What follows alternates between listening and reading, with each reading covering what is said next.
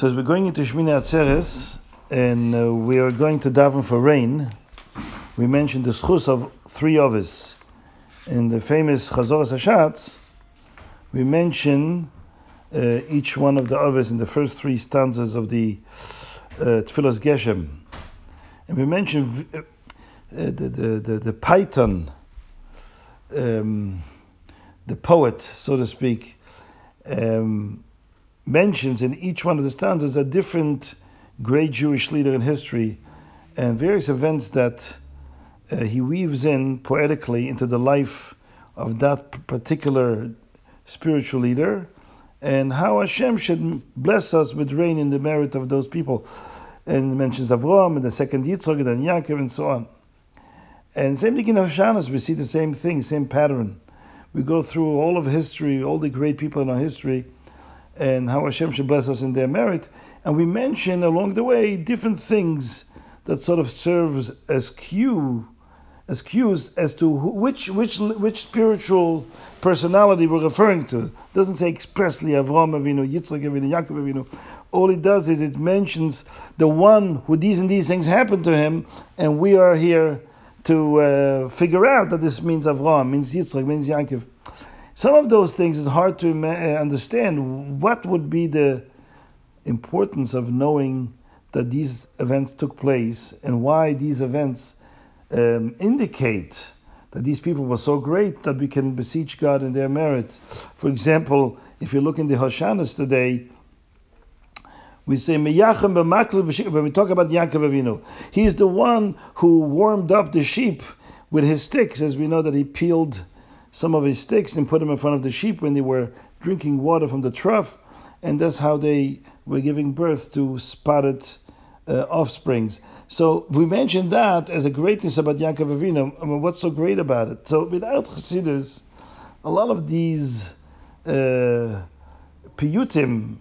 we're left really wondering why are we mentioning them? Why is that so important? Why is that so significant? But I just want to focus on the Tfilas Geshem. In Tfilas Geshem we have Avraham Avinu, Zchoir av nimshach achecha kamayim. The second one we say Zchoir hanoilad bebsuras yukach lomat mayim. This is Yitzchak. And in the third one we say Zchoir toan makloi. Remember the one who took his stick in V'ova Yarden Mayim. He crossed the Jordan River with his stick, as we know from Parshas Vayishlach. Yichad Leiv, he unified his heart. V'gol Eved Mepi Be'er Mayim, and he removed the rock, the stone, from the well of water. What's that event about? Why? I mean, we know what happened. Yaakov Avinu came for the first time to Lavan's house. On the way, he met Rachel, and he saw she came with the sheep, and there was a well there, and there was a rock on top of the well. And it says there in the pasuk that normally there was a be'er b'sadeh, v'even gedol apir be'er. There was a big rock covering over the well, and usually what would happen on a daily basis, there were many shepherds from the area that would come and give their sheep to drink from the same well, including Lavan's sheep, which was shepherded by Rachel. And every day what they would do, the Evan was so big and so heavy that v'nes v'shama kol ha'adorim, all the flock would get together around from the different people would get around the well, and the shepherds would together lift up the rock because it was very, very heavy. He needed a lot of people to remove the rock before they could give their sheep to drink. So, and then when Yaakov saw this, he saw Rachel coming with the sheep, he went single-handedly and removed the rock from the well. And this is what we mentioned here in Tfilas Geshem. Right? That he v'gol even mepi be'er hamayim. He is the one, Yichad Leiv, he completely focused his heart and he removed the rock. Why is that such an important event?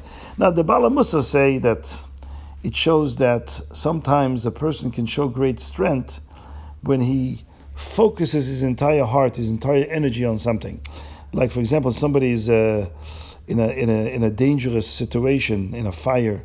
Chassidus brings it sometimes you can squeeze through a hole which normally would be impossible.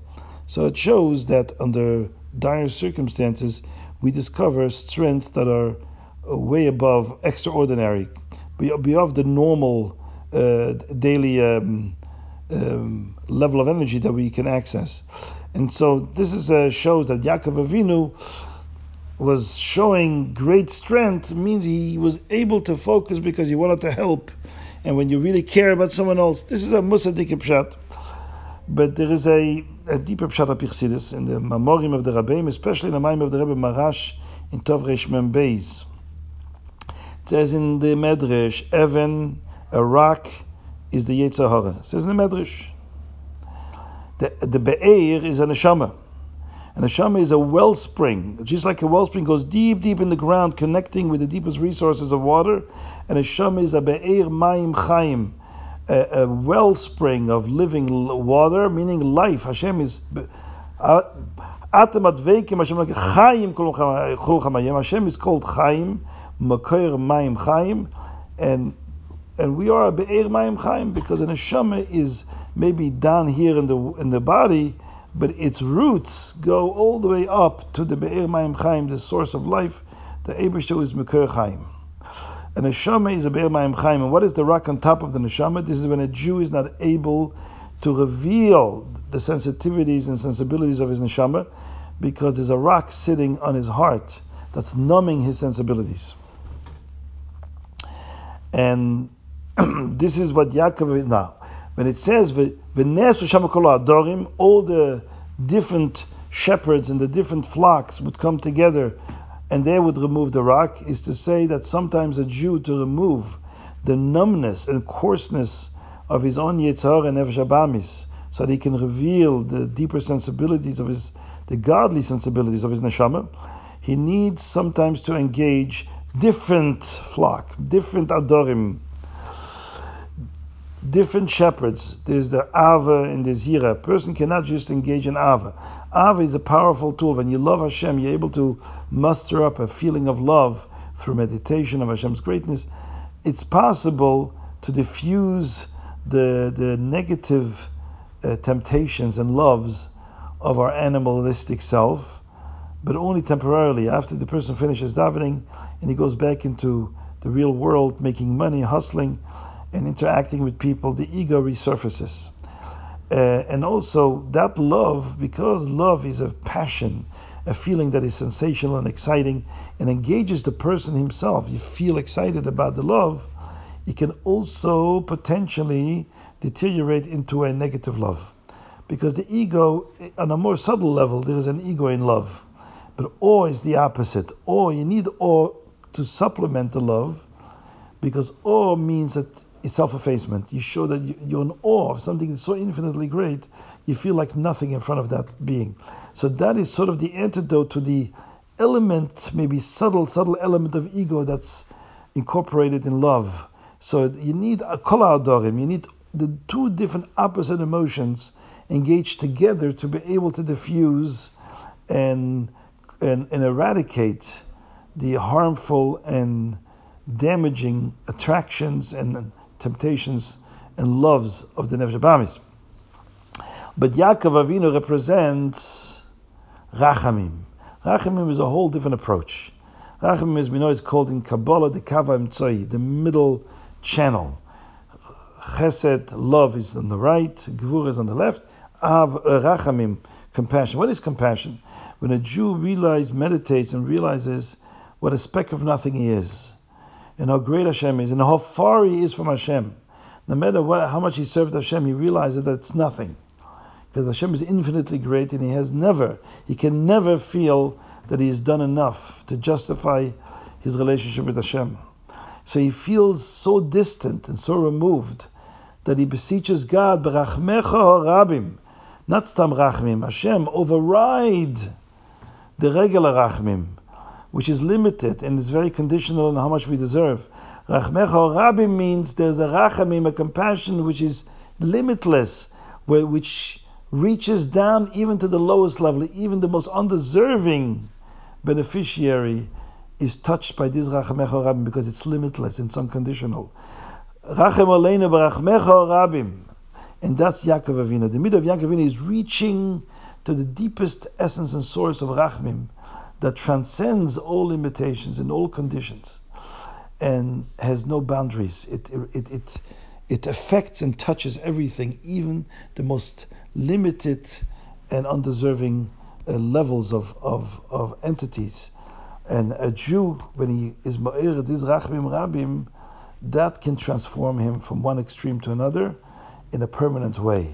This is the pshat that Yaakov Avinu was able, through midas harachmim, beseeching God for his rachmim, when we feel we're totally undeserving, we merit absolutely nothing.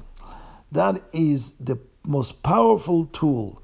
Yaakov single-handedly can remove the rock of the Yetzer Hara from the neshama, allowing the neshama to radiate openly and unobstructedly in the heart and mind of the Jew. This is related to everything we discussed earlier, that the whole season of Rosh Hashanah, Yom Kippur, and Sukkot is to reveal the inner Bakshufanai, the inner power and energy and light of the neshama, where a Jew begins to connect with Hashem on a deep, intimate level, where he feels a deep connection, and he derives great joy and delight from being in a deep relationship with Hashem. Everything else becomes secondary to him. So this is what we say in Geshem. We ask of Avram Avinu, Nimshchachecha kamayim, the love of revealing the love, the Ava inside of us, the inner Ava, and then Yitzchak, the union of Chofar Motza Be'eros Mayim, be mentioned by Yitzchak. He dug the wells. That means he revealed from beneath the surface the coarseness of the ground of the earth, the dirt. He uncovered them and he found the wellspring of water of the neshama. And then we mentioned by Yankov a similar thing. He removed Yichad Leiv. He took his heart and united it. Removed its duality in our heart. The Nefesh Abamis, Nefesh Elokis, drawing us in the opposite directions. He's Yichad Leiv. And Gol Even, he removed that Even, that rock of numbness, B'pi Be'er Mayim.